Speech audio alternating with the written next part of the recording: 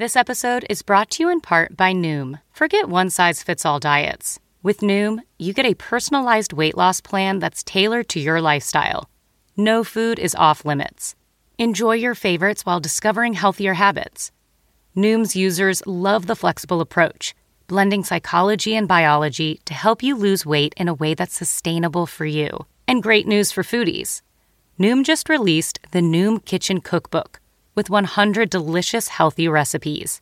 Stay focused on what's important to you with Noom's psychology and biology-based approach. Sign up for your trial today at Noom.com. That's Noom.com. Grab your copy of the Noom Kitchen wherever books are sold. If debit is your go-to card, Discover thinks it's time you get rewarded too. So, check out Discover Cashback Debit, a game-changing checking account with cash back on everyday debit card purchases. That's right, cashback isn't just for credit cards anymore. Whether it's a movie date, flea market find, or midday latte, you can start earning cash back. And did I mention there are no fees, period? Check out transaction eligibility and terms at discover.com/cashbackdebit. Discover Bank, member FDIC.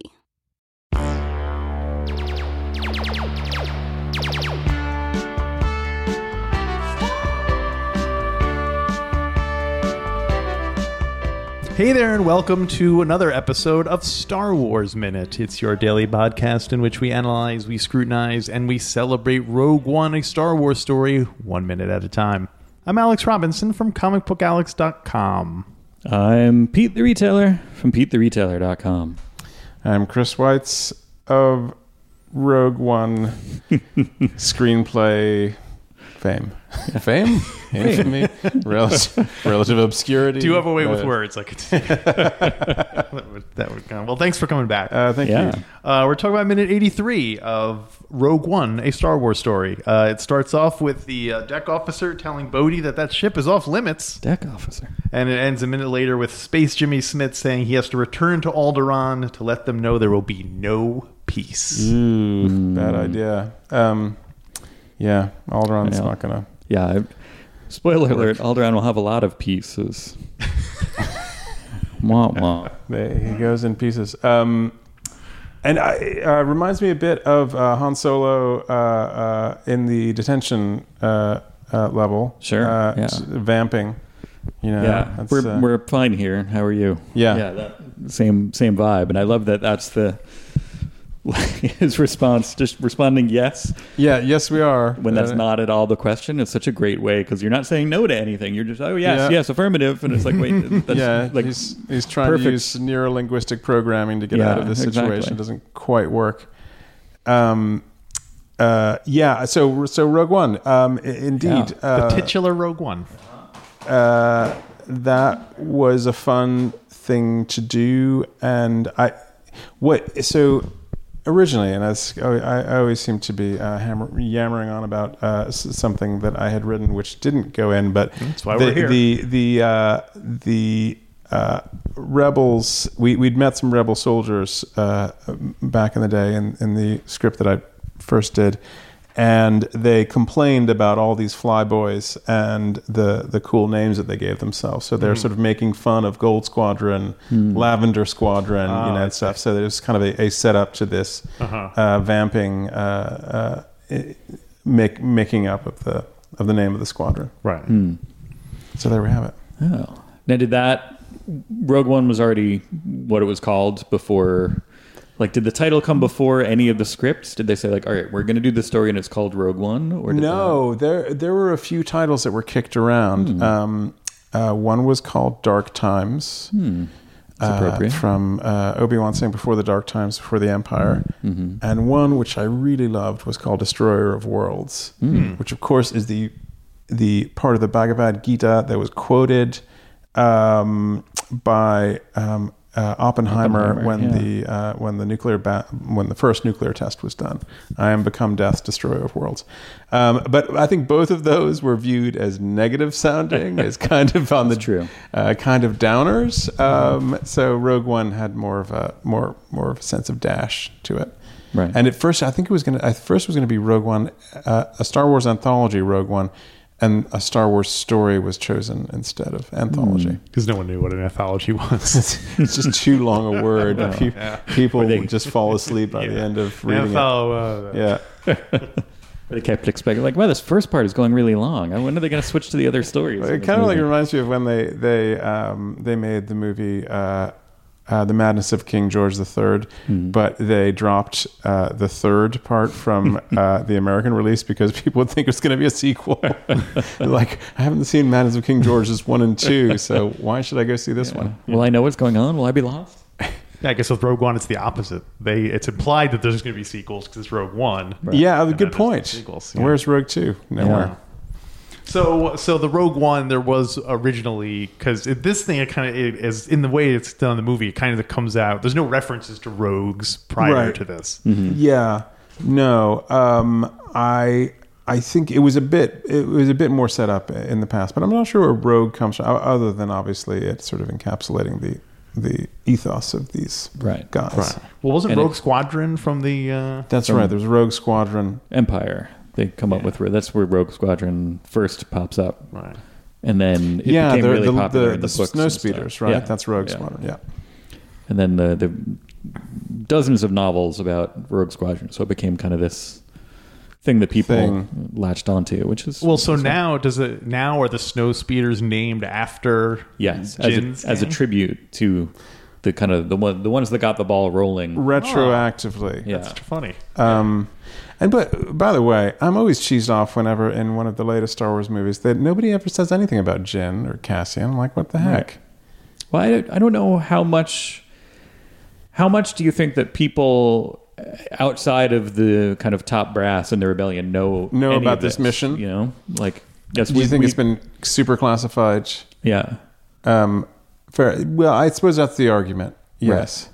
Although there could be an interesting, time-wise, it's been long enough since the Battle of Yavin that the files start to get released. Yeah. So it's probably like the fact, Farrah Fawcett died, I think, the same day Michael Jackson died. Oh, right. But because Michael Jackson died, so the Death Star was blown up, and that was the big thing. No one remembers the...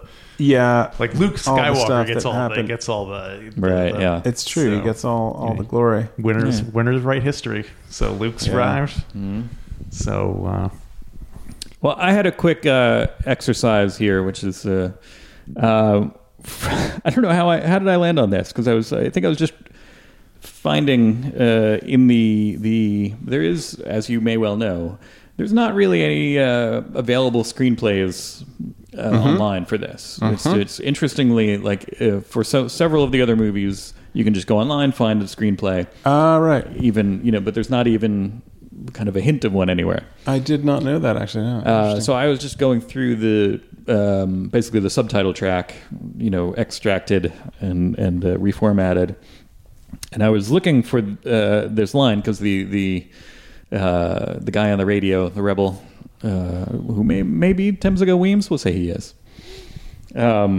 He says he doesn't sound British. There is no Rogue One, and I was looking for that line, and I found. So there is no comes up 5 times in this movie. And can you think of other times when they say there is no blank? Does Darth Vader say it when he says the destruction of Jeddah? In a meeting with Krennic, he says there is no Death Star when he's talking about basically for as far as the public is concerned, there is no Death Star. Okay. Wow. That's the third one. That's the third one. So there are 2 before that. There's 2 before that one. And this is the last one. There is no Rogue One. So earlier, when should I give you time to think? I don't know. I think I'm going to swing and miss. I don't know. All right. Near the in the Saw Gerrera post Borgullet, when Jin is viewing the message from Galen, Galen is explaining everything, and he says, "Working on this weapon, we call it the Death Star. There is no better name." And then moments later, when they're trying to escape, and K2SO comes on the radio and he says, "There's a problem on the horizon. There is no horizon." There's no horizon. All right, there you go. And then after the Krennic meeting, but before this, just a few minutes before this, when they're all standing around that we've talked about it a bunch, but it just the very setting of that kind of rebel control room just totally like activates Star Wars neurons in my head. Yeah. But when they're standing around there and Jyn is trying to inspire everybody, get everybody on her side, and she's talking about how rebellions are built on hope, and all of a sudden Vaspar is just like, there is no hope. He's like Mr. Naysayer. So. Those are the 5 times that we hear there is no in this. It struck me as interesting. Did you extract that yourself, or was it sort of a factoid listed with the... No, I just found that when I was looking for this, for the dialogue from this minute, right. I did find there is no, because I wanted to figure out if we knew who said that or anything, and then it came up that you have 5 results. It's like 5. So it searches the whole script and tells you, okay. Cool. There is no script. Wow. It was searching the there is no script. The subtitle track. Yeah. It's interesting they haven't put it out. I mean, I think that, inevitably there are so many iterations of the script by the time you get to the final one. Right. That there is no script. They just improvise officially. It at the end. Right. Yeah. I figure that eventually down the road it's Disney, and we know that they like to milk every dollar out of everything, and so there will be box sets of stuff that we'll be able to get all the information that we want, all the whatever got excised that was actually filmed, and whatever script stuff and all that. It'll come in a nice, beautiful, expensive box set. Yes, I will absolutely pre-order. I guess the idea would be like kind of once the hard feelings about anybody whose stuff was cut out or changed have like smoothed over a bit, then you can monetize it properly. Right. Yeah. It should be like a 20 or 10 year, statute of limitations where no one can discuss it. You're not allowed to be mad about it anymore. Yeah. Well, speaking of Borgullet and Bodhi, is Bodhi still wearing the same clothes in which he was Borgulleted? Or this is a question I have about Star Wars clothes in general, which is that people wear these things throughout an entire movie. Yeah. And my guess is that in this part of the galaxy, clothes are self-cleaning, right? Like unstable molecules. Because nobody ever seems to shower. Right. Yeah. So I'm really hoping that that's the case. Yeah. Otherwise, it's very... Chewie showered in Solo, but that must have been before the unstable molecules were invented. Plus they were just their bodies were covered in mud. Oh yeah, that doesn't help you. Yeah. Well, there's only so much that the clothes can handle. You would hope that all throughout the ride back from the Death Star in Star Wars, that Luke and Han and they all smell like garbage, right? So either they're just all not saying anything, or the clothes clean themselves. Well, I think the clothes clean themselves, right? Because you see Princess Leia still wearing that white number, and then she's in all the goop and sewage, right? And then it's white afterwards again. I think that's proof positive that they do have nano particles, right? Or there's some real easy, just like boop, kind of you wave a special one. Yeah. There should have been a scene of them all sitting around in their underwear, and then you see the laundry machine, waiting on the dryer. And Chewbacca's like, "I'm ready to go." Yeah. Well, his belt's in there. He can't go out of his belt. His bandolier. Yes, we see a little bit of a Space Jimmy Smiths. Bail Organa. Here's we've met him, and then we know that his planet explodes. But it's an interesting, and maybe I don't. Was this at what point was it kind of decided to mix in more of these? Was he in there always? Was he later? Oh, we need to mix in more characters we know, because it seems like we could have just had him be around, and maybe he didn't go back to Alderaan. Especially if we're introducing him here, we can have he's staying with the fleet. Maybe he didn't die when Alderaan blew up. But I think it lent a certain tragic quality to the fact that knowing that he was going to go, I think that would be too much of a get blowed up. That would be too much of a retcon. That's like Superman's parents still being alive. Well, no, we don't. Also, too big of a retcon. We don't see.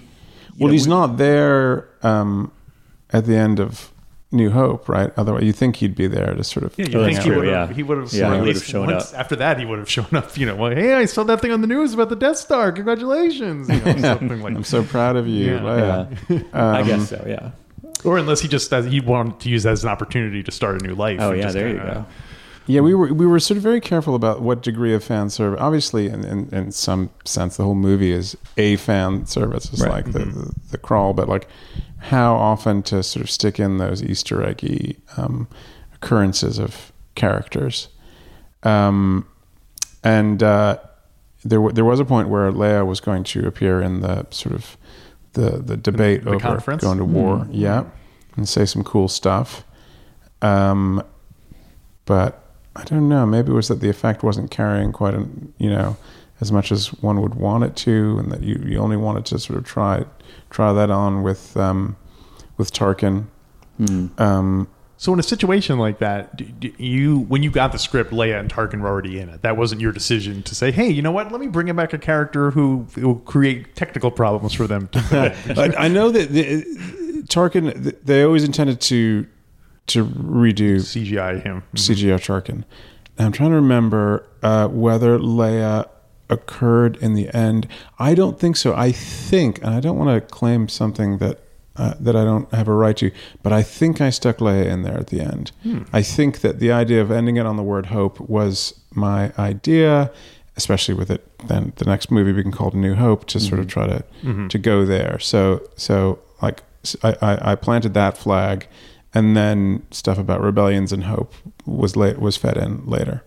So I think so. Were they like, wait a minute, you put in Princess Leia, or did your script take into account ways to get around having to film a actress, or like? I think that there was the possibility. You know what? I think I'm wrong about the hope stuff, because I think Gary would had hope as a theme, but I think my putting hope as the last word was me, and we were considering whether that would be an actress or a CG or what. Right. But there was enough sort of flexibility around that at the time that we could sort of try to do it. Right. Yeah. Yeah. Yeah, that was cool. I was a big fan of the Tarkin stuff.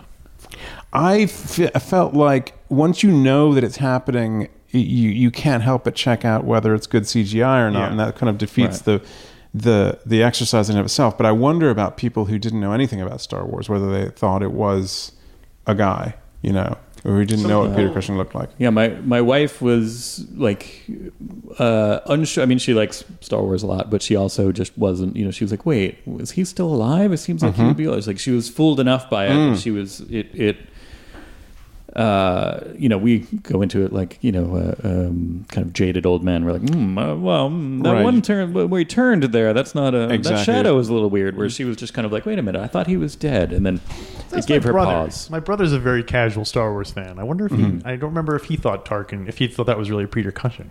Yeah, it's interesting. Yeah, so some people definitely fell for it. Suckers. We're getting there. In terms of that technology. It'll happen eventually. Well, I mean, did you guys see Gemini Man? I think that's the closest that that's where Will Smith fights a young Will Smith. Will Smith fights Will Smith. And the young Will Smith is very convincing. I saw Logan, definitely. where a young Hugh Jackman fights an old Hugh Jackman. Oh my God, I forgot that part. Right. Yeah. Anyway. I haven't seen any of this. It's pretty good, Logan. That's what I hear. Yeah. And the only other thing for this, what I wanted to say, is they don't shoot them down, which was that's good work. Like, as somebody stealing a ship from the rebel base, you would think they would be, at least for a second, they'd be like, whoa. But I think once they realize what's going on pretty quickly. Well, I think they're not as organized as the Empire, and they're just like kind of cooler about stuff. Right. Like, let's see. Right. There is no rogue. Forget it. Just take it. Let me write it down. Rogue One left it. What time is it? There was no Rogue One, so we didn't have to... Well, now he has to... There is now, okay, so he's like, okay, fine. For these guys. So, well, that's all I have for minute 83. You guys, anything else particular? I have any nothing. other Rogue One thoughts you wanted to just get off your chest? Like anything. Saw Gerrera? No, let's go for more. Let's meet up tomorrow. All right, okay. Great. Awesome. So, I guess that'll wrap up minute 83, and we'll be back with Chris for another Star Wars Minute.